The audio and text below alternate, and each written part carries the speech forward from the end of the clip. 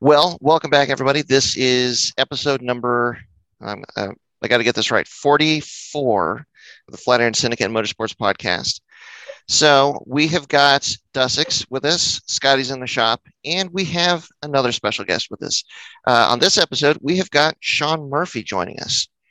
And so, Sean, the reason we wanted to talk to you, one is just we really had a couple good conversations about time attack lately. And you've done a lot in the realm of time attack. And you are one of these people that is famous or infamous, or a little bit of both, for having a car that really makes people just scratch their heads. And Scotty is kind of moving down that path and is kind of, having some more and more people come up to him just like, how are you doing what you're doing? How's your car going as fast as it is? Yeah. And you kind of kicked off that whole movement and have definitely kind of been a little bit of an inspiration for us, for Dussex especially, I think, and for Subaru people in general. And so that's where I wanted to start is just to kind of talk about maybe first and foremost how you found time attack or how you gravitated towards time attack. And then I definitely want to pick your brain about kind of the process or the development process of your car and kind of how you got it to do what it does. Yeah, for sure. Kind of oddly, I started out in motocross. I've always liked cars and bikes and stuff like that, but I raced motocross for a while and kind of realized that got a little dangerous and Sure. have a mortgage to pay. So I'm like, you know what? Best option after that would be road course racing on motorcycles because that seems super safe. So way safe. Yeah. Yeah. So I did that for a little bit and that turned out to be a little dangerous as well. And I was actually at the time I was using my Subaru. It had a hitch on it and I would trailer my bike down to the track and that's what I'd use to race. It was my daily. But after the bike stuff and getting more family oriented, I'm like, I probably should do something a little safer. So that's when I just got into the Subaru and we did a thing called Winter Cross out the track when it was Millard. And we just raced in the winter or whatever the conditions were on track we run. And it got to the point where I'm like, I want to take this more serious. And we did a thing called Lap Battle, which was essentially just like NASA, just with really no rules at all. So it was a kind of a Wild West scenario out there. And they got rid of that. And that's when I jumped to NASA. And I just started kind of doing what most Subaru guys do is they kind of overbuild a car for the street. They make it ridiculous power, but they forget about aero and brakes and wheels and tires. And so that's kind of how it all started, just from motocross all the way into realizing that cars are probably the better option. Sure. Well, and so, I mean, getting involved in NASA, how is it that you kind of got pulled from that into the time attack realm? Was it just that was kind of like the first point where you could be competitive with the car, or was there a different kind of draw to that kind of event? I really like time attack just because the will-to-will guys, I wasn't interested in doing that, especially with the Subaru in particular. It wasn't exactly the most reliable platform. You get 3-4 real good laps in it and the car already started to heat soak and get hot and act up a bit, and I really didn't want to wreck the car. And so I'm like, time attack was I dug it just because it was these wild crazy cars that were you could do whatever you wanted, essentially just pick the class you wanted to fit into. And I really like that aspect of it where you just go out there and you could do a flyer and then you could do a couple cool down laps, and it wasn't like it was stressful, but it wasn't. So you kind of got to just go out there and do your own thing. Sure. Well, and you don't have to worry as much about the other cars on track. You're not competing for position. A little, less physical wear and tear on the car, at least hopefully. Yeah. Makes perfect sense. Well, and then so once you decided that you wanted to compete in time attack, like what was your first plan like for the build of the car? Like how did you kind of start moving in that direction? Honestly, with that, it was pretty basic stuff. It was like, the basic Cobb bolt-on stuff, a little bit bigger turbo and like brake pads. And I thought I was going to be set and I was going to go out there and just, I was going to do so good. And I remember the first couple of events having Miatas just walk all over me. And I'm like, first thing in my head, I'm like, nah, they're cheating. There's no way that thing's got to have 500 horse. I have like 350. And that's when it really woke me up to it's a lot of it's not necessarily about the car. It's just about the driver and figuring out their car. And it really humbles you out real quick. And so it was really basic build stuff, minor suspension stuff. and just had my butt handed to me by Miatas out there, and realizing that there's a lot more involved than just bolting on some power and thinking you have sticky tires at the time. Isn't that such a funny wake up call? It's just like, this car is amazing. I'm going to go out there and just kill it. And then, the Miatas. I think the first one that really blew my mind was an EK Civic that just he embarrassed me. And that was one of those things. Like, I guess I really need to figure out how to actually drive this thing. Yep. Yeah. Exactly. Well, and so how did you kind of? It sounds like maybe you focused on progressing as a driver then. Like, did you just try and get more seat time, or? I've always, I think my biggest problem is I'm such a car guy. I love building cars. I have a 72 Chevelle, and I've built that up, and that I love modifying things. I love building. And so that kind of took over, but I would take steps forward, I thought, but they're really just steps backwards. At one point I was making almost 600 wheel horse. I thought I had good, R1 on their tire, and had some BC coilovers, and I would do stuff I'd research on the internet aero wise. And I thought I was going the right direction, but every time I would try to go big power is what it seemed like, I just got slower. I mean, I'd have awesome, front straight speeds, but the car was just terrible. And it took me, and I don't know if it's just because I was just ignorant to the fact, but it took me probably 2 years, 3 years maybe of taking those steps of just trying to fix the car constantly, because I just pushing it so hard with all the power to realize that that's not what you need. And I had so many good coaches out there, like from, Cole Powelson and one of the guys who run NASA out there, Matt Guyver. They would always tell me, it's like, you need good tires and you need to drop your power down. It's like, you're going to be in a class where you're going against, Super Trofeo Lamborghinis, and I'm not going to beat those cars. So once I started listening to them is when it made a huge difference. I went down from like 600 wheel horse to like 430. And at that power level was where I was, breaking track records and going the fastest I've ever gone. When they're like, you need a better tire. And I'm like, well, everyone says a Hoosier A7 is great. And before I was running R1s that had like 35 heat cycles on them. And that would be like the front left, and the right rear would have 10. And I didn't know the difference. I had no idea it mattered. And so once I started actually listening to the veterans out there, and they had my best interest at heart, is when the times dramatically, started to drop. And I think once I got that figured out is when I could actually focus on suspension setup and, better dampers on there, and actually doing real aero on there. Not just like my first splitter was a welcome to Wyoming sign that I got from the highway department that I cut up. And, it worked great to hit cones with, but not exactly functional.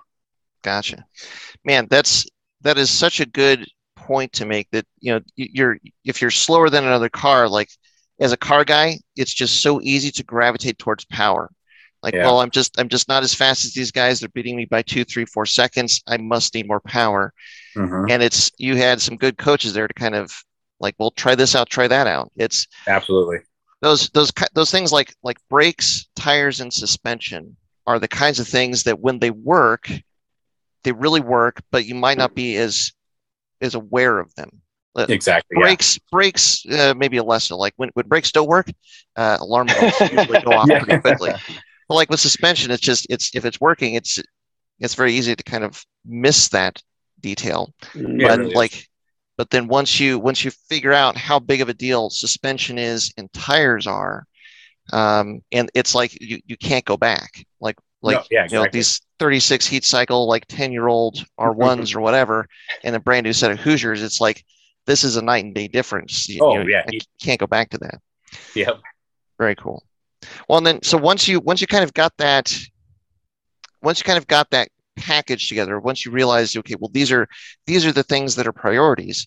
Like, did everything kind of fall together pretty quickly, or was there still a lot of development of the car that had to take place from that point on? Actually, it did fall together pretty quick. It was like in 2016 is when I started to get the car to just work properly for me. I got the suspension set up with Cole's help, and the tire pressure stuff figured out. And once that happened, it was strange. There was track records that I figured I would never get, and they were from great drivers, and I would get them by 3 seconds. I'm like, well, that doesn't make any sense. And then the next event, I would get the next track record, and then the next track record. And then in 2017, I was beating all my track records. And the only changes to the car I made was seat time. Like, I think in 2017, I didn't touch the car. I did oil changes, made sure it all ran good, and just got seat time and listened to everything. I would pull out my little Solo Pro and have them go over the data. And they would, the guys at Life would be like, this is what you need to change here. A guy named Chris Stone used to work for Life, great driver. There was one session, he just looked at it and he said, okay, right here on this corner, you're braking terrible. He goes, I don't even know why you're braking like this. I kept destroying. I was boiling Castrol SRF. And they're like, you can't boil that. I'm like, well, obviously you can. And I'm like, well, maybe it's just a car. It's Subaru. I know it's heavy. And they're like, no, you're doing this wrong. And literally just tell me how to brake better. I went out there and took a second and a half off my time. And it was just those little things where how we talked about how you said it's so easy to throw power at the car because you can feel that as a direct correlation. You picked up 10 miles an hour in that straight and you feel that the power pull you. But to just brake a little different, it didn't feel different to me, but it obviously translated to a faster time. And so it really did fall together pretty quick once I got out of the mindset of just throwing stuff at the car. I really needed to throw stuff at myself to just become a better driver. Wow. That is that is not an easy place to get to, but once you kind of have that realization, that's when big changes can happen for sure. Yeah, definitely. That it is so easy to blame the car and blame the equipment. Oh yeah. And I mean, to a certain extent, I mean, like you said, with the tires and suspension and stuff, there's a threshold where that works, but it's everybody, you're in that car together out there on the track, and you as the driver, you've got to make sure that you're using the car to the fullest of its ability as well. And that is sometimes for some of us, that is a hard realization to discover. Exactly. Yeah. You got to really look past yourself. I've raced with a lot of guys out there who are pretty new, but they have a little bit of money and they'll go out there with, an old Pirelli race car. When I say old, like 2 years old. And I mean, we're talking $500,000 car at the time. And I beat them in a Subaru and they get upset and they're like, well, you're cheating, you're doing something. And it's like, man, I just have a lot more seat time. It's like, once you figure it out, and some of those guys now, once they did figure it out, they're actually doing pro and pro-am races. Sure. And it just took them to get like a good, trainer coach and some would actually teach them how to drive better. But it's hard for certain people to get out of that mindset where they're like, obviously it's not me. It's something's with the car or that driver's cheating or that stuff gets thrown out a lot when it's not. Like we're all competitive people in this sport and we get a little cocky, I think. And once we can reflect and look back and be like, you know what, maybe I'm not as good as I think I am. And I can start listening to other people. Well, and one of the funny details, kind of like back to your breaking point, like, and my guess is that when they were focusing on one corner and saying, change the way that you're using the brakes in this corner, my guess is that for that time you were kind of rethinking the way that you're applying the brakes for the whole lap. So not specifically just that corner. Yep. But when you have an experience like that, it can be, hopefully, if you're open to it, it can be an aha moment to realize, well, wait a minute, if I'm using the car differently here, I'm carrying more speed in, or I'm lifting off on the brake more sooner, so I'm carrying more speed through, and just feeling what that does. Like those kind of experiences can, if you realize it, are telling you like how you put input into the car in terms of steering, in terms of brake, in terms of throttle. All of those inputs have an effect on your overall lap time. Yeah. And so that's again is one of these really fine detail points that can sometimes be something that's difficult to comprehend or difficult to figure out. But I mean, it sounds like, geez, a second and a half, like once you figured it out, you just moved right along and on to the next thing. Yeah, it really was. It was a eye-opening moment when he showed me that. Like I said, it was one corner, but I applied it to every corner there. And once I felt, because to give you the idea what I was doing before when I was braking, I would come into a corner and I would ease on the brakes. And when I got slowed down enough, I'd let off instantly. And I would just throw the car, like it would start to oversteer on me and stuff. And they're like, what are you doing? You're like, you need to get hard on those brakes and then release slow. And they're like, when you think you're releasing slow enough, release slower. Like, because I promise you, you're still going too quick. And the moment I did that, I was like, it was so frustrating. So I'm like, man, I cannot let off any slower. I know I'm slowing my times down. And that one lap was a second and a half. And once I realized that, they kind of told me, well, focus on what the car does when you do that. Get hard on the brakes, shoot that front down. And then when you start releasing, if you need the rear to come down a little more, maybe come off a little quicker, get the car to rotate. And once I understood how it wasn't like with my Chevelle, come in the corner, get on the gas, I can rotate that car wherever I want. Sure. Well, obviously on the Subaru, it doesn't quite work that way. And so once I realized how the car worked and how braking and steering handling inputs were allowing the car just to flow through a corner, it was a world of difference for me. Sean, what corner was that? So if you're on, let's go to West Track, and you're on the back straight, so it's going to be corner number 4. So I can't remember. It's not. I don't think it's Black Rock, but it's when you're the back straight of one of the fastest straights there, and it's like a 180 left, and so it's almost like a little double apex right there. And that was where I was just hard on the brake, but it was weird because I'd be on it easy, and then super hard, and then let off instantly. And that was probably one of the worst corners to do it because it is almost a double apex corner. So then I'd be flooring it and then almost have to get on the brakes again. And honestly, it was a mess. And it was almost embarrassing to show them the data sometimes because they're all such great drivers over at Life. And it's like, man, they're all family to me. I'm like, man, they're going to be so like disappointed in what I'm doing. Me and Scotty do that with each other all the time. We're always disappointing each other. Yeah, I think that's one of the hallmarks of a great instructors, which it sounds like. I mean, you were very fortunate enough to work with. Is that they know that there's a process, there's a progression for everybody, and like all of these things, everybody has to find them out and figure them out in their own way. So I guess I would say never be too afraid of showing your data. Because I mean, if they're giving you grief about it, then maybe you should show it to somebody else.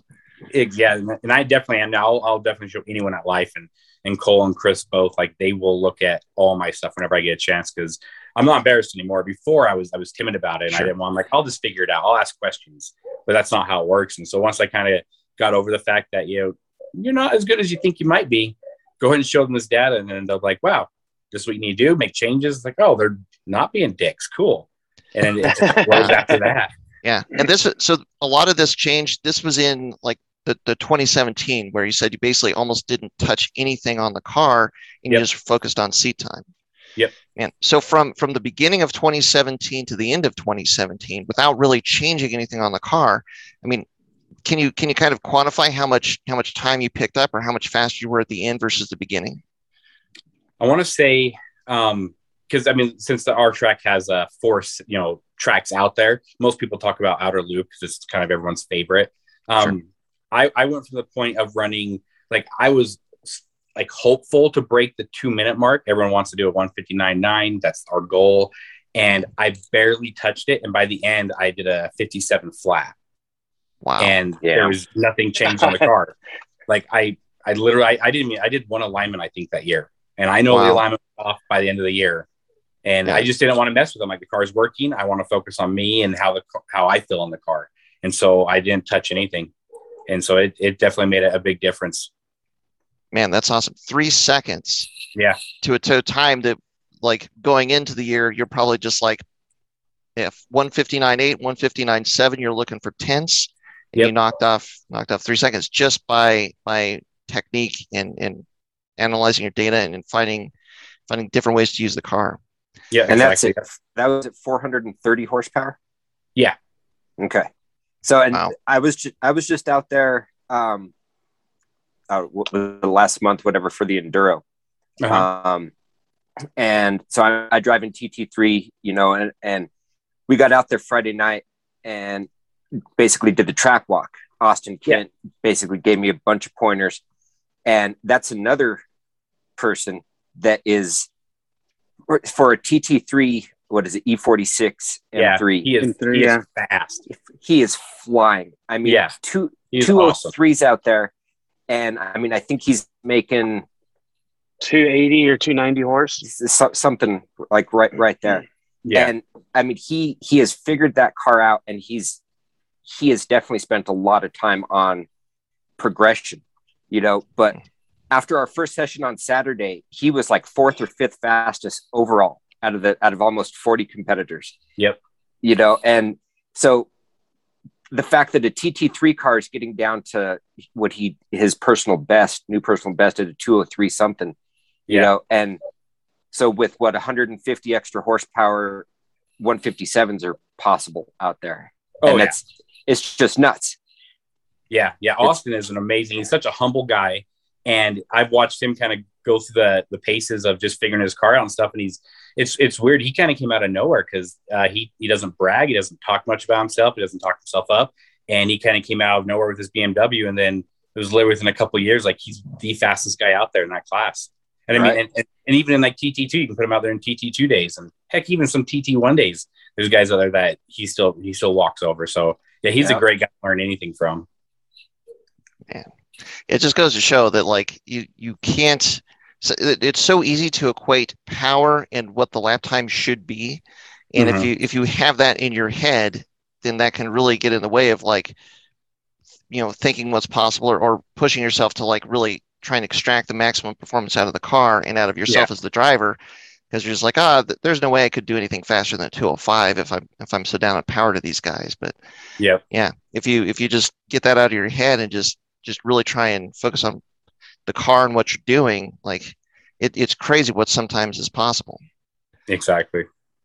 Well, and so go ahead.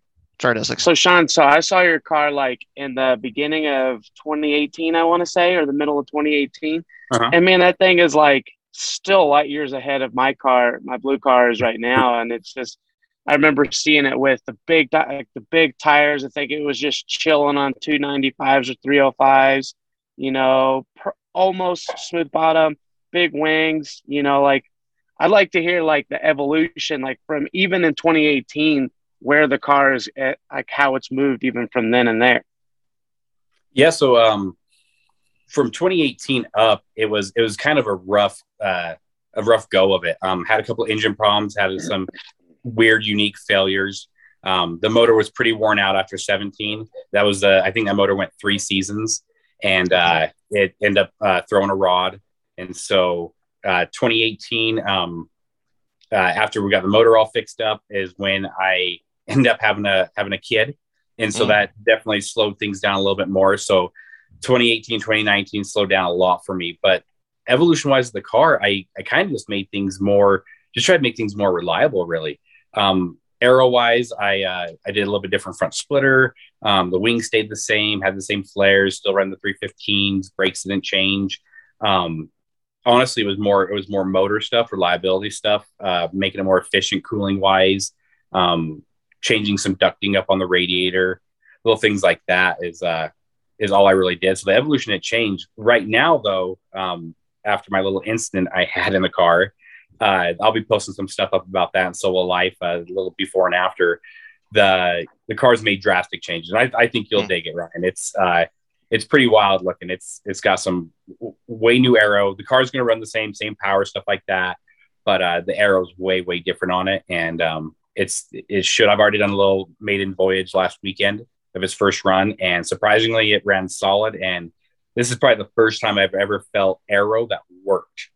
It was weird. I think, obviously, you can tell your wing works, you can feel the drag on it a little bit and the rear downforce, but never had a splitter that I could feel doing something. And this is the first time I can get the car up to like 120 and it starts to get stable. Like it feels planned. Wow. So it's pretty wild. So hopefully this week I'll get some photos out there of what it's ugly. It ain't the prettiest car right now, but I think it's going to be functional. And then none of that matters. Yeah. Exactly. It's actually better that way, because then it's like, how did you beat me in that? And especially when it looks like rough, how is it that you're beating me in this rough looking car? Exactly. Well, so you kind of breeze past it, but I want to hit on it. So you're running 315 tires. Yes. Right now. What did you come up to? Like, did you go from 295s to 315s, or like, how did you make the decision to put that enormous of a tire on the car? So I went from a 275, and I was talking to Matt Guyver out there, and I'm like, okay, so based off our rules and everything, I'm like, what do you think I should do? A smaller full slick or the biggest DOT slick I can run? He's all, well, you're not going to get contingencies for a full slick. So he goes, go with the biggest, DOT you can fit on that car. And I honestly probably could have went smaller just because my wheel itself is only a 10.5. I believe Hoosier recommends an 11-inch wide for that 315. Even talking with Hoosier, though, they're like, it's going to be a minimal difference. So it's nothing to worry about. But I kind of went just as big as I possibly could. And so I threw the 315 on there and had to make a couple fender changes, a couple adjustments. Yeah. Literally the moment I did that, I think the very first day I ran those Hoosiers, I didn't even know what tire pressures to run. I was totally guessing. And I think I picked up my first lap was a little over a second faster than I've ever gone. Wow. And it's like, wow. And so, yeah, the Hoosiers were, in my opinion, they are probably the best cheating tire you could ever have. Sure. They are easily the best tire on the planet. Wow. And now when you went to the 315s, were there any other changes other than just clearancing? Like, did you have to adjust any kind of braking? Did you have braking issues with it because now you've got all this extra grip? Or was it pretty much just bolt on this big tire and then it just kind of all fell into place? No, I had to completely relearn again. All my braking zones were different. I was finding myself coming in like off the front straight. I mean, my car's it's kind of a brick, so it's I'll be touching 137, 140, and I would start braking, and I'm like, okay, well now I'm almost stopped, and I'm not even in the corner yet. Just those tires, they would stop you so quick. So I had to relearn every brake zone. And same thing with like when I could start applying throttle, how I was trail braking, everything changed. And so it took a little bit to figure it out. I think it probably took me, I don't know, maybe 2 or 3 days to get it sorted. But once I did, it was second nature. Sure. Wow. And so how much, like, I don't know, it's kind of a weird question, but how much more mechanical grip? Like, can you quantify like from a 275 to a 315 just on mechanical grip alone? Like I know you have to relearn how to use all that extra grip, but I mean, if you had to say like maybe you picked up 10, 12 extra miles per hour in a corner because of that, is there a way you can quantify that at all? It'd be tough just because the 275s I went from were the BFG R1s. And so I never had a Hoosier beforehand. Okay. The biggest thing I noticed though with going to that Hoosier, and I don't necessarily even believe it's the size of the Hoosier. I think it's just compound, because I think I could probably run a 295 and be almost just as quick with it. There was times, and now I understand why all my instructors back in the day would be like, do not put a slick on your car until you figured the car out, because it'll make you a worse driver. Yeah. And I get it, because there was corners I was just goofing off in, and I was flying through them. And I didn't even have to be knowledgeable of how the car worked, just because the car hooked up. It went where you wanted it to go. And so it's wild how sticky and grippy those 315 Hoosiers are. And so it definitely makes sense why they tell people don't start with a slick. Like, get a street tire that's an ultra summer performance tire, because these slicks they're going to teach you some bad habits. Yeah. Well, and in part is because like when you have a tire that is not that grippy, there is the one best line will be the fastest line, but then every other line, if you're not really hitting and using that tire perfectly, the fall off is pretty significant. Exactly. And so like once you finally figure out what the best line is through the corner, you could really feel that difference, and then you realize, okay, well now that worked. But then if you have a tire that's so grippy like that, I mean, you could like almost do like just completely wrong lines to the corner, but to a certain extent, you've got so much grip. Yeah. The car is just going to do whatever you're asking it to do, and it won't feel that much different. Yep. Until you get like really like towards the limit, but that limit with those slicks is way higher. So it takes a lot more like experience and we'll say maybe courage to get to that point with the slick tire. Yeah. I tell you, courage is a good word to use, because, I don't know if anybody knows or not, but seriously, Sean's car has definitely been an inspiration on my car. I mean, it's on 315s now, and, there might be some blue-green, throwbacks to the old Murphy Mobile, but I mean, when I put the 315 AL52s on and took it out to like Road America, and as soon as it was dry, I was like, what the fuck is this? And then I went to NCM, a track I'd been at a couple of years, consecutively. Like, the car was so scary, like so frightening. It was like this whole, like it jumped so much just with the tires that it was this terrifying thing. I mean, it was awesome, but it was like my body was feeling stuff that had never, ever felt before, just with the tire change, like with the width change and all that stuff. I mean, there's definitely a lot of truth into it, for sure. A lot more grip in the corners and such. carry a lot more speed. I mean, at NCM, which I think was like the best comparison for me, pretty much the same power when I went there the year before. I had picked up, I think, 7 seconds with just the tires and the weight reduction. So, like, for me, I that was like a shocking amount, of change for a car. So it was, especially for such relatively minimal changes. I mean, just adding a much bigger tire, more grip, and taking a little bit of weight off, and that's a lot of time. Yeah, I'm jealous over here. I'm still rocking a 245 Hoosier. This is my first year actually on an A7. I've been running the R7s for a few years, but this was the first year I put on an A7. And I mean, just that in itself, from the R to the A, was a huge change. Like you talked about, like figuring out braking points. You know, just on a 245 from an R to an A, as like stopping, at turn in. But so I mean, I couldn't imagine, stepping up from a 245 to anything like a 305. Yeah. It is a huge difference. Oh man. Well, and so Sean, you said something else that was interesting to me. So you're, even for now, the build of the car or the adjustments you're making in the car, still reliability is one of your main considerations. Yeah. So as somebody that, I mean, you work on car, you're not shy to work on the car. Why is reliability such a priority for your race car? Probably twofold. When I first started, the car was just constantly having issues and concerns. And I learned that every time that happens, you're missing on seat time. You can't get out there. You're dealing with a car that's breaking up or losing oil pressure, or, your PCV system can't keep up, something like that, where it hindered you from racing. And so it started off with that for reliability. I wanted to be able to get in the car more and spend time in it. And then it ultimately broke down to where just the cost. I mean, especially all the Subaru guys, we know that the motor's going to go. It's going to let go, especially when you're pushing big power and you're on the track. And it's expensive. I've thrown 2 rods and I've had the car catch on fire a couple of times. And it's if I couldn't work on my own car, there's no way I could be in this sport. Yeah. And so those are the 2 biggest things: getting seat time and just keeping costs down. Cost of consumables and just make it so that you're worrying about like getting things you want, like the big tires and the Hoosiers, versus like scraping the budget together just to get the car running again, and then kind of like whatever's left over is your tire budget, or if you even have a tire budget. It's funny because that's why. Oh, go ahead. It's funny because people look at Subarus and like their first go-to mod is power, but it's somehow it's because it's cheap and easy to make power to an extent on these things. But it's also the most expensive thing to break. Like when you let's put all this power in it, and it's like, oh, and then it breaks. Like, all right, well, okay, there's $10,000. All right, what's the next thing? And it's like, it's so funny how we get caught in that trap.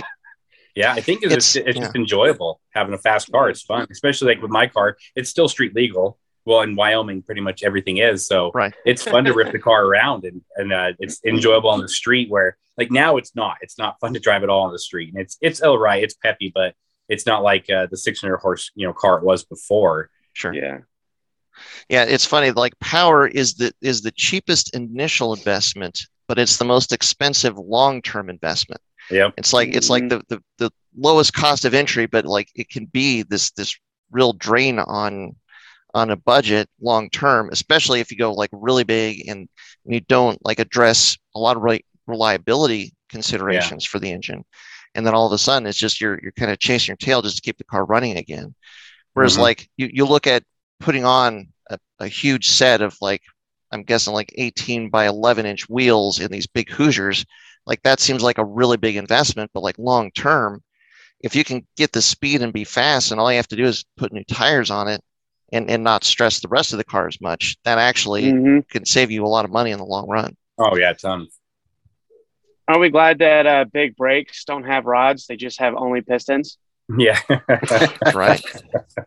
Just pistons. Just pistons. That's it. That's a no good ring lands. That's right. No ring lands or rods in a brake caliper. Or bearings. Yes. Or bearings. Yeah. Well, and I mean, so Sean, what do you think? I'm guessing because it was your car, it was your daily driver, it was the first thing you started tracking. I mean, that's kind of how you started with the Subaru. Do you think that the Subaru is still like the optimal platform for doing what you're doing, or like if you had it to do all over again, do you think you might look to a different platform? Or, I mean, what do you think about like where you're at, and would you do anything differently? Yeah, I always joke about this because I think I made a huge mistake doing it with a Subaru.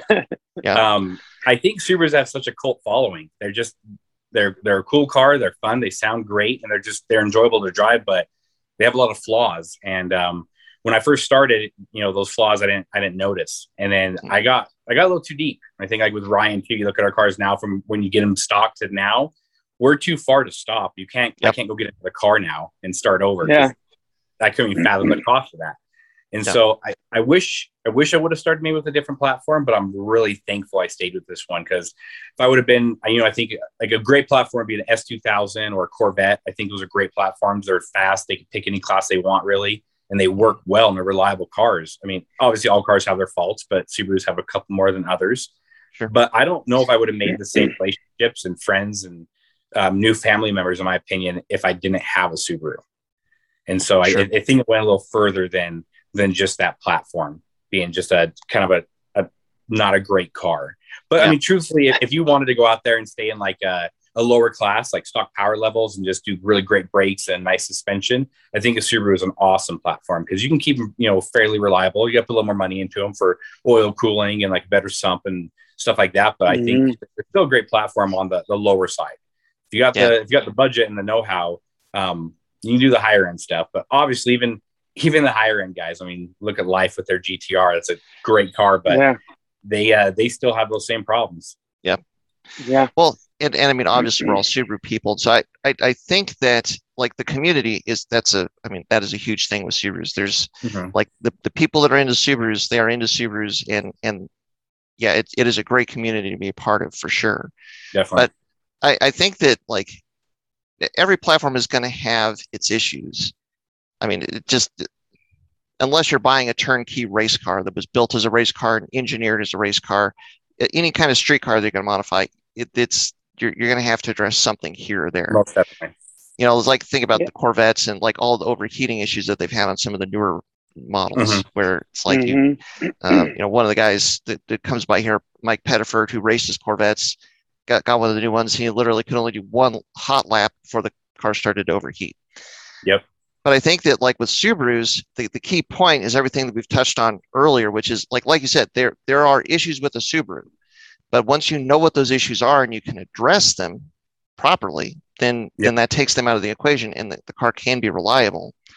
And there is just something when it's all working right. There's definitely something fun about the Subaru all-wheel drive platform, and how you can get the car to be so light with the all-wheel drive. And it's definitely a mixed bag. But if you stay in like that T3, T2 range and don't go for crazy power, then I think that's definitely for most of us the sweet spot for these Subarus. Yeah, and like you were saying with the all-wheel drive stuff, it's just amazing how well they function. I've had other guys with like you were saying, like these proper built, like true race cars out there, and I come out of a corner and they can't catch me out of the corner just because of how their all-wheel drive system works. You get a couple good diffs in there and stuff, and these things are just, it's like riding a bull, because you come out of that corner and you can floor it and just wrestle it a little bit, and those things, they hook and they go. The center differentials, and you start putting a good rear diff back there, and everything is start talking. Yeah, I've always laughed at like when I had my MAP DCCD. The MAP DCCD just creates grip where there just didn't seem like there was grip there. Like, oh no, and like, oh, okay, yeah, that was nothing. That was barely an inconvenience, And so it's super fun. Super fun. Go ahead, Scotty. You were going to say something. Well, I was just the whole picking a different platform. I mean, if I had to do it over again, I don't know if I would have picked a different platform, simply because of the fact I think there's something really fun about embarrassing people in Subaru. It's there's just that. Well, I've been to Utah. I've seen the Lamborghini Trofeos. Yeah. I've seen the amount of money in some of those cars out there, and just embarrassing people in a Subaru is fun. It is just one of the funnest things that I think I've ever felt, because people do not like losing to Subarus. No, they don't. Yep. Well, there's something that's kind of, I mean, especially in your case, Scotty, I mean, your car isn't like super wide, like, you know, like Sean's car is, but when you're seeing like Corvettes, and then there's like this Econo box with a big wing on it, and then like Corvettes and BMWs and stuff, I think a lot of people, like, it just sticks out like a sore thumb sometimes, where it's like, that doesn't even add up. That doesn't even compute, but it does. Obviously, that's why we do it, obviously. I don't know. It's fun to do it that way, but I don't know if that's why we do it. But I mean, it is fun to just like have the car sitting in the paddock, and then it's literally these Subarus in the middle of like these actual, I don't know, designed as sports cars that have been modified even beyond that, Yeah. Well, and it's you see a lot of these bolt-ons, but what's bolt-on aero parts, but what's really cool is now that the technology and the design involved in like wings and like some of the front splitter technology, it's trickling down to the point where it's attainable, and there's enough information out there as a DIY person. You can put a splitter on the car and get it to be pretty darn functional without having to put the car into a wind tunnel or anything like that. But it's like, it's like somebody with one of these like factory built race cars, you see, something like Scotty or Sean Subaru or one where you've got these things that are bolted on, like they look like they were made in somebody's garage because they were. Because they were. Yeah. But the crazy thing is, but they also work. This is not like somebody that's got a giant rear wing on a Civic that's, on stock wheels and just driving around town. There's actually a purpose for a lot of these things put on the car, and they actually make a difference, and they make the car faster. And if you discount that, then that's a lot of where the shock factor comes from. Oh, definitely. Well, and speaking about aero, sorry, go ahead, Dussex. No, go ahead. Yeah, go ahead. Okay. I got something to bring up later, but I want to tie it in with super reliability, but later. All right. Well, so Sean, I wanted to ask you about aero, because with 315s, huge tires, huge mechanical grip. And it sounds like you've had an opportunity to kind of rework the car, and it sounds like a lot of that opportunity has been put into developing the aero package. Yeah. So, I mean, was that because you had, the car needed some work and you had the opportunity to change a lot of things, and so you could, or did you get to a point where you felt that if you were going to go any faster, that was the next area that needed to be addressed? It was kind of both. After my wreck, I had to replace parts. They were pretty well gone. So, but there were things I wanted to change anyways. I had the Cognition wing, great wing, but a little bit of drag and not as efficient as other wings. So I wanted something better. Always have. And this gave me the great opportunity to go with something different. I went with an AJ Hartman dual element swan neck. And then same with the splitter. My other splitter was because Cole hooked me up with there's only 2 ever built for a Corvette Pirelli, I think, car.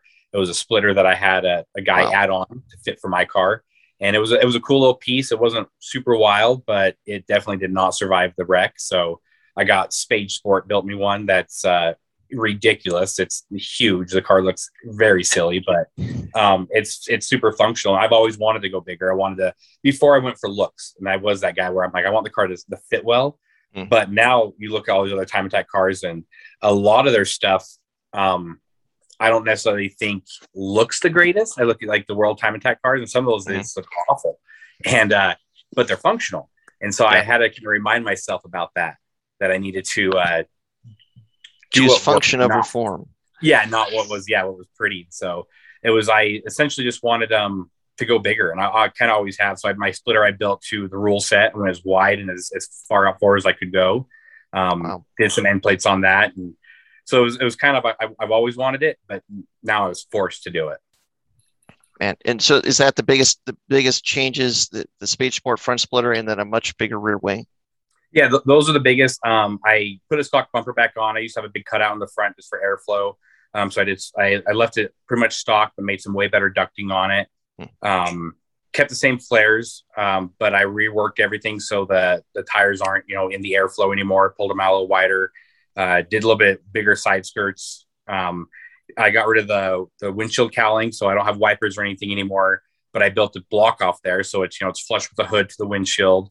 Anything I could do to make the car slippery, because I always knew the car was terrible on the top speed wise. I mean, I think I hit 158 on that front straight before, and that was 600 wheel horse. Wow. And the Lamborghinis are obviously going much faster, but they're less horsepower. And it's just the cars are slippery. And so I'm trying to give the car all the benefits it can, because they're just a brick to begin with. Absolutely. I think my top speed on the front straight on the outer track, I think I hit 128 once. Yeah. And I mean, it's just one of those things of like, I would get such a better run out on like out of turn 15 onto the front straight, and like a better run out to where I could pass people, but then cars with just more power would just walk away from the brick. It's like I was standing still. That is one of the biggest things. I did the same thing last year, just trying to make my car more slippery, because they really aren't. They're bricks. They're not aerodynamic at all. No. Anything that is you can definitely do a big in that challenge. Anything you can do in that area is going to be huge. I'm excited to see the car. It's fun looking. It's ugly right now, but I'll get it one color, and it'll be pretty good. I built a new diffuser for it too. It was surprising, that little accident. It wasn't even a big one, but man, it touched almost every corner of that car and messed it up pretty good. So I had to do a lot of new stuff. Man, well, but taking your time to do it the way that you want to do it, not scrambling to get the car back on the road and cutting corners. I mean, it sounds like there should be some significant improvements when you bring the car out again. Yeah, I really hope so. I know there's a couple corners out there that are real high speed stuff, and that's kind of my favorite. I love high speed corners, and there's a couple out there that I've always had to lift a little bit in fourth. I'm really hoping now with these changes, it'll just be a flat, fourth gear corner now. And once I can get confident in the car again, I think that I definitely will pick up some time. Nice. Or lifted fifth. Yeah. I think that's turn one, man. I'm kind of excited about the thought. Turn one has got on the outer loop, it's got so much potential to carry speed. And it's like such a chicken shit corner for me, where you're like, nope, I can't do it. It'd be awesome just to see it just stick through there, and then you're breaking into two and then building back up again. Yeah, for me. Turn one, I've always been, it is a tough one because you got to set yourself up for two. And on two, I've always had buddies. I had a great friend out there, Travis Tidball, in a Corvette, and he was a direct competitor to me. And this is what I love about this sport is he was behind me, and he's like, dude, why did you break in two? I'm like, well, so I can make two. That's why I braked. And he's all, dude, just lift a little bit. I'm like, really? They'll just lift and go. And sure enough, I lifted and went, and then I was faster than Travis. And it's like, he knew he didn't have to say a word to me. And he gave me that pointer, and I figured it out. Yeah. And so, now I'm actually not scared to do that, which is not a great idea, because I'm like, I can't do this corner flat. And then I found out I can't go flat. And thank goodness I have good suspension that can absorb the gravel out there. Yeah. Yeah. That's one of the cool things about Time Attack is that because you're just running for time, I mean, there are guys that you're running against, but I don't think there's as high a level of competitiveness, generally speaking, not in all cases, but generally speaking, because everybody's running to make their best time versus like for straight up position. It's a different environment, it's another reason why there's a big appeal to Time Attack versus wheel to wheel. Yeah, and I think most of the guys out there that I've been running with forever, we all know at the end of the day we're getting a $5 trophy, and and bragging rights. And most of us out there, like one of my buddies, Brendan, he races with Makes and Models, and I've raced with him in Subarus, and now he's in the Lamborghini. He gets to run those out there with them. Wow. And even those guys, like they're no different. I got friends in little Civics to guys that are running full race cars that will give you the exact same advice, invite you over for dinner. Stay at their houses, where it's this crazy little community where I don't know if you would get that in any like wheel-to-wheel pro race group guys. They're secretive. They're hiding all their stuff because obviously there's more to gain, but not with us. Well, it's you're pitted. You're literally pitted against each other as a driver. Yeah, and it's just you're kind of everybody's out there running their own race. Just you all happen to be on the track at the same time. It's more of an accident than with wheel-to-wheel stuff. Yeah. All right, Dussex, go ahead. What were you going to say? So is it crazy that Sean is still a wet sump car? I wouldn't say it's crazy, but all that aero.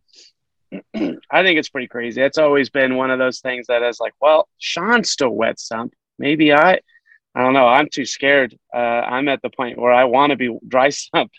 Yeah, and I'm making the money to invest. Yeah, I've gone back and forth, and I had the Killer B setup, their basic one before, and I know it's not the best setup. I know that's why I've had bearing issues and stuff before. I mean, it works great. It really is a good product, but I don't think it's optimal by any means. And I was worried with this new Aero what it was going to do, and I don't remember, like 6-7 months ago, I posted up asking, because IAG has a new version, and so did Killer B, what was the best version out there. And JJ from IAG, I had a small sponsorship from them like over a year ago. And he says, "What's your address?" And he shipped me their whole new stuff. I'm like, "Why are you shipping to me?" He's like, "You're sponsored." I'm like, "JJ, I'm not sponsored anymore, man. That was a while ago." He's like, "No." He goes, "I still owe you some stuff, and I'm more than happy to help you." And I'm like, "Cool." Wow, for the owner to come out and just offer this stuff to me was amazing. So that's what I'm like, you know what? I'm going to try this and see. It makes sense, but ultimately I do believe, a dry sump is the way to go. With Subarus, though, man, watching some of these top level guys and their reliabilities, even with a dry sump setup, it does make me a little nervous. So I'm just waiting for someone to make one that's perfect. And I know, yeah. So I think that's definitely going to be my next go-to. And it'll probably be right when I blow a motor up. So when I'm like, okay, it's going to be dry sump. And hopefully it doesn't come to that. But I mean, I think that it's funny with Subarus, because I think if people think like you're saying, there's issues with the Subaru, and certainly engine reliability is probably the first thing that comes to people's minds. But the oiling system as being part of that is probably not exactly what comes to people's mind first and foremost. It's probably pistons, ringlands, that sort of thing. But all but bearings, But it's like if you start with a car that is factory dry sumped, you have such a leg up. Like when you get to the point where you're going to be touching maybe 2 Gs in a corner, or heck, even more than that for sure, because there's so much going on there with the side loads and the oiling system. That basically the dry sump removes that variability. But if to take a dry sump and put it on a car that didn't come with it, there's some heavy lifting involved there. Struggle. But it's a real struggle. But I mean, we this is something that we've been wrestling with a little bit, and we're finally, I think, in a decent spot. So, I mean, where we have to put it, where we have to route lines, everything that we had to do in order to even get this thing to work. But 3 years later, I think we kind of have it figured out. But I mean, still not 100% sure. It's still more testing. More testing is required. Yeah, but it's proof of concept. You're in the proof of concept phase. Right. Yeah, it's one of those things where it's one of the reasons that we put it on the car. I mean, we're still on a stock engine on the Pikes Peak car, and it's not making a ton of power, but it's because it's like I know that oiling system is a real pain point, and related, the PCV system. The PCV system is tricky on these cars, especially when you're getting high G loads, and especially when you're getting up into that 400 horsepower range and above. Keeping the oil in the engine where it needs to be, and not dealing with or properly dealing with the issues you can have in the PCV system is hard. It's not as easy as it would seem, and things like a good air oil separator or catch can are not as much of a slam dunk solution as it would seem once you get to these high G loads and stuff like that. So that was kind of the inspiration. Is like, all right, let's jump down this path and figure all this out, because I know that this is a puzzle. This is going to take a little bit of work. But then once that's all sorted, then it's like, okay, well, if you want to add 150 horsepower or 315s and more grip, I'm not nearly as worried about it from an engine reliability standpoint. But still, we're getting closer. I wouldn't say we're 100% there, but we're getting close, and very grateful that we've got the guys at Roger Clark that have been kind of really steering us, because they've got a ton of experience with these things. And once we stopped kind of guessing or like, and really just going, all right, just tell me what we need to do. Like, I'm not going to guess anymore. Just like, in fact, just show me a picture. Show me a picture of exactly what we need to do. Yeah. And then once we got all the lines run exactly like, this is what we do on all race cars. Okay, perfect. And now that we're doing that, now it's finally starting to work as we expected it to. But yeah. When you were talking about the PCV system, I was actually I had like the Crawford, AOS, and I modified it to like flow a little better, have bigger fittings and such on it. But after 4 or 5 laps, I would fill that thing up pretty much, and it vented to another catch can, and that thing I was emptying it all the time. And so I actually tried that Killer B, the oil control valve. The valve, that was the biggest game changer for me when it came to preventing filling up a catch can. I mean, obviously, it doesn't fix the solution of keeping oil in the pan, but I wasn't draining a quart of oil every second. Wow. Yeah. Interesting. Yeah. I mean, it's. You just pour back in. Yeah. No. not when I'm running ethanol. I don't. Yes. No. Yeah. I know. It's funny how little things like that. I mean, it has a big effect on reliability, because like you're out there driving, you want to have seat time, and it's like, how much maintenance are you going to have to do between, like, from this sessions to this session, just to get the car ready to run again. Like even little things like that. I mean, it can really kind of get in your head, just as far as like how many steps, how much work I'm going to put in between sessions, and then go out there and still drive. And it's like, it makes it a lot more labor intensive, and it can kind of make it so that you're not able to really think about what you're doing. Like, instead of looking at your data and thinking about how you're using the car or how you're driving, instead you're playing around with your catch cans, your aero separators, and trying to figure out your oil levels. Changing the timing belt. Yeah. Yeah. It gets interesting. Me and Scott have done that. We were out chasing, trying to get that last little bit of lap time. I knew that was in the car. And then one of my cam gears started coming apart. And I'm like, we got 15 minutes to swap this cam gear out. And I mean, me and Scotty busted that thing out and went out there, and all the car tried to do was just kill us. But it was nuts. I mean, like you're saying, like, that stuff you don't even think about. Like, oh, I got to do this, I got to do that. Like, the more stuff you can like take off that task list, the more room it gives you for like that emergency. We got to do a timing belt swap right now, which is totally stupid. It's insane to be even having to do that. But that does not sound enjoyable, like, at all. No, it was hot, wasn't it? Yeah. And so, like, one of the things, like, me and Ryan, like, he's running the Super Taiku car, and my car's been pretty reliable this year, but we've spent more time just going over data and not thinking about the cars this year. And it has been amazing. You get out of the car, you're just like, I'll check pressures. Maybe I'll put some fuel in, and okay, now let's go over data for the next 35, 40 minutes, without stressing about anything.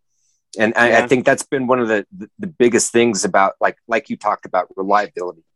If you can make these cars to where you get out, you just have to do a couple things to prepare, and then eat lunch, have a snack, and then go over data, hang out, do anything else besides stress on a car in between sessions. So, man, that's the dream for sure. This year in somebody else's pro belt race car. Definitely spoiled. Yes. Well, and so Sean, I'm curious. Do you have a guess how much of an impact this new air package is going to make? Do you just have any kind of inkling yet, or is it just too hard to guess? 55s? Ultimately, that's my goal. Wow. I want a 55 on outer. The funny thing was, when I ran that 57 flat, it didn't feel fast, and I made mistakes. So I know the car before is faster. Like, even with me, I mean, obviously as a driver, we all have improvements. We can always get better, always. And I know that car has more in it where it stood. And now I know that car should be a 55 car with no problem. And with a really good driver, I think there's no reason it wouldn't be lower than that. But 55 is going to be my goal for sure. Man. Very nice. What about two 13s at Coda? I need to get out there. I know. I do. And even I just got married a couple of weeks ago, and my wife is like, I don't know why we're not doing it. And so she's pushing me hard too. And it's always been tough. It's been it's been a couple things for me. It's like financially, it's tough to do it, but man, I'm not gonna lie. Like, and I think a lot of race car guys are this way, where the anxiety and the stress it causes me is like overwhelming. And I am so jealous of you, Ryan. Like, you're so upbeat and positive constantly, and like you're living the dream of like us race car guys. You're doing it. Like, you're not being a pussy. Yeah. You're out there doing what all of us want to do, but we're scared to do it. So, like, I wish I could have that same character and mindset you do, because I need to. I have you and Cole. Like, why are you doing this? Go, let's go. Like, even Cole, in time, he's like, put it in the trailer. Let's go. Like, shit. Yeah. Next time he says that, dude, just put it in the trailer. You got brother in his arms there. I mean, between Cole, obviously, he's seen the track at a faster speed than anybody else who's ever seen it. There is going to be, and we got Subarus. I think we're going to bring the hill climb car out there too. I mean, we're hoping spoilers. Yeah. Oh shit. Okay. I mean, I don't know. I'm pushing for it hard. That's the plan. That is the plan. We're talking about Super. You say spoilers, but we literally talked about this two podcasts ago. Of course, yeah, we did. But they don't know that yet because they haven't seen that yet. But they haven't seen this yet either. That's true. Yeah, that's true. Oh, good point. Brothers in arms, man. Brothers in arms. I'm telling you, like, I'm shooting for a 2:17. I really want to beat JC's time, but I mean, I think that I think if you go out there and you got the little crazy button and you can pick that track up fast. It's so fast and flowy like that, like Utah, that it'll feel like second nature. I think Utah is such a good kind of like tempo to kind of build you up for that track. It's not like, a tighter, more technical track. There's so much room out there, and you can just pin it and get that tempo right, dude. You're just going to fly out there. Yeah. And if you can go 180 miles an hour. Is that all? Just 180? Well, I mean, that's the thing about that track is top speed is, I mean, there's two big speed zones there that I think, that's where JC left a lot on the table. His car's still kind of draggy. And I think he was maybe 160, and that's kind of where, that's kind of the same top speed that Jackie Ding went, and they both ran 2:17s. So I know that that is a limiting factor there too. So. For sure. So I'm keeping my aero package small just to try and make sure I can break the 160 mark up there, hopefully. Yeah. Which is it's faster than I've ever been. we're definitely thinking of, or we're planning to go to Super Lap next year, early next year. And man, if we can get other Subarus out there, I think just the more Subarus that we can get out there, the better. Just like I said, get the Subaru brethren out there so we can support each other and hopefully have fun at the track. Mm-hmm. Man, it's just there's a lot of people that are talking about that event. I mean, it's like it went off this year, but I mean, it was the first time back, and I don't know. I think that there's like all of a sudden this renewed excitement for next year. Like there's a lot of people that seem to be setting their sights on COTA early 2022. That could be a fun event. Yeah, definitely. I think it's definitely going to be a fun event. And instead of people saying, who's Sean Murphy? They're going to be like, fuck, I want to see what Sean Murphy does. Like, Sean Murphy's a badass. He makes me and Scotty look like little peasants, man. I mean, it's so awesome. Just, dude, 57s at Utah is just bonkers, man. That's a big deal. I mean, so the amount of time me and Dussex have spent talking about what you and that car will do out of COTA. Guessing. Yeah. Now you've got to bring it out there to just kind of like, all right, well now no pressure, No pressure. Exactly. You had anxiety or performance anxiety before, I'm sure we're helping, but well, and I just want to ask. So, Sean, is it because it's a new track, somewhere that you haven't been? Is that kind of like where it's just it is not as easy to just kind of pick the car up and head out there as it could be? You know what? Honestly, it's all mind games for me. It's all like personal.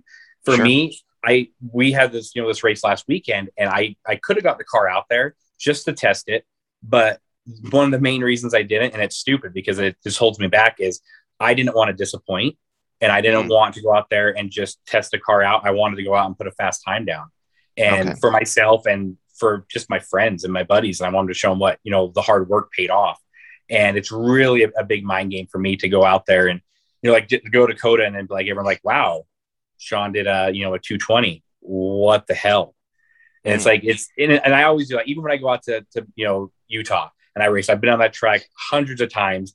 And every time I go out, I'm like, man, I'm going to bomb it. I'm going to do so terrible. And I go out there, I'm like, wow, that was the fastest I've ever gone. Weird. And so I do it to myself, really. And I just need to get out of that mindset. I just really need to just quit being a pussy about it and just go. It's funny how little things can just kind of creep up. Yeah. I mean, I think that's totally natural. It happens to the best of us. But yeah, I mean, it's one of those, like, expectations are difficult to balance, but then, like, new environments, new tracks, like learning a new track, there can be a lot of stress associated with that. Yeah.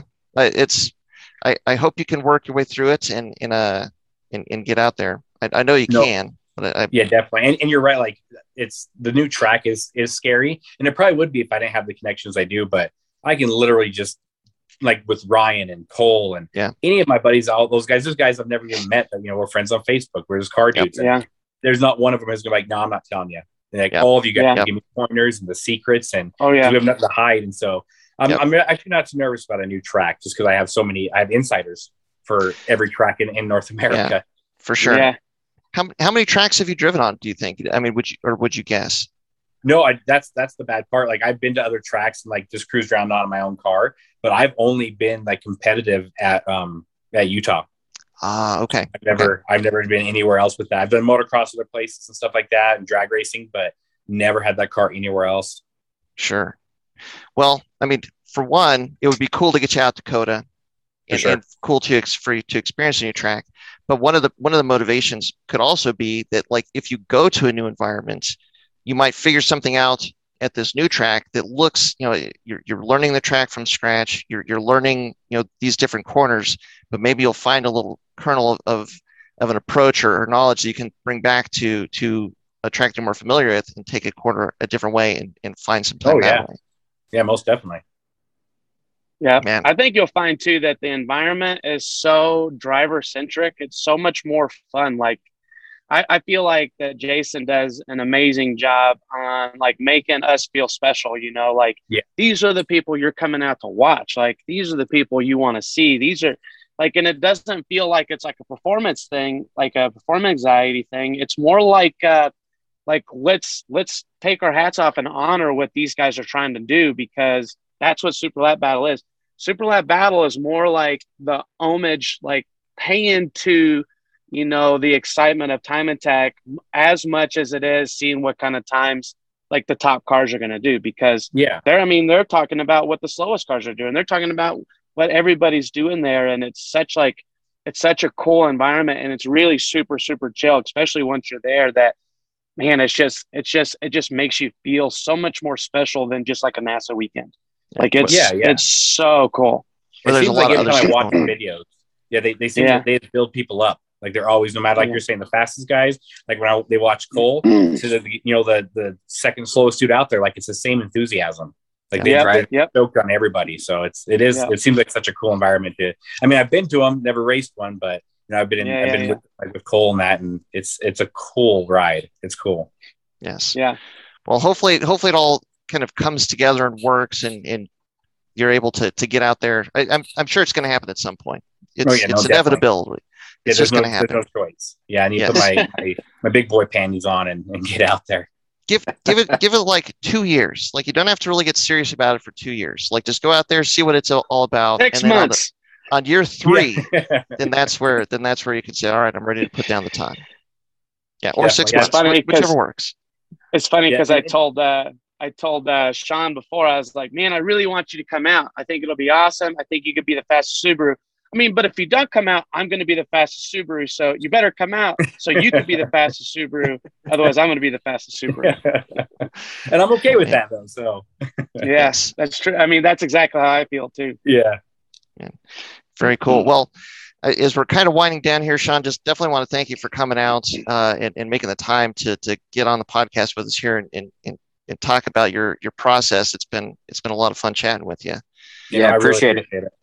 And hopefully we're gonna see you at some of these events. I don't know. We've got to get all of our cars together and get out there ourselves. But hopefully all that's gonna happen here in the next handful of months.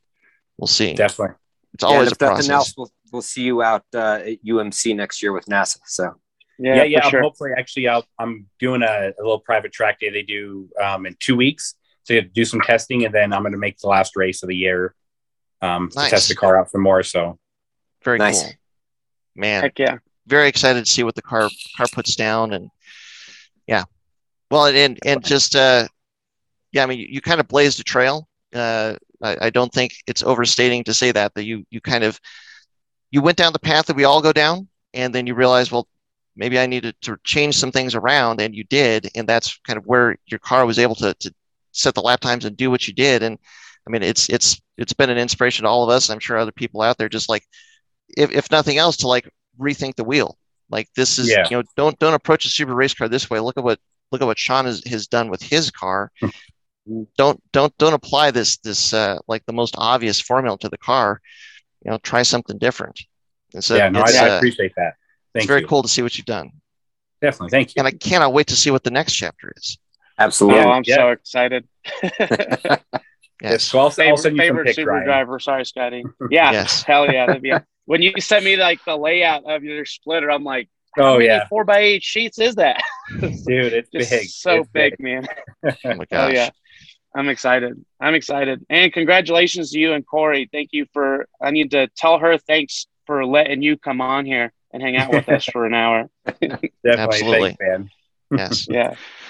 All right. Well, thanks very much, Sean. Really appreciate it. Guys, did you have any more last questions here for Sean before we kind of wrap it up? No, I'm good. All right. Well, again, thanks, Sean. Yes, thanks very much. Thanks for making the time. Thanks for chatting with us. And to everybody that's stuck around the end, thank you very much for listening. And until next time, as always, stay tuned with Flatiron's Tuning.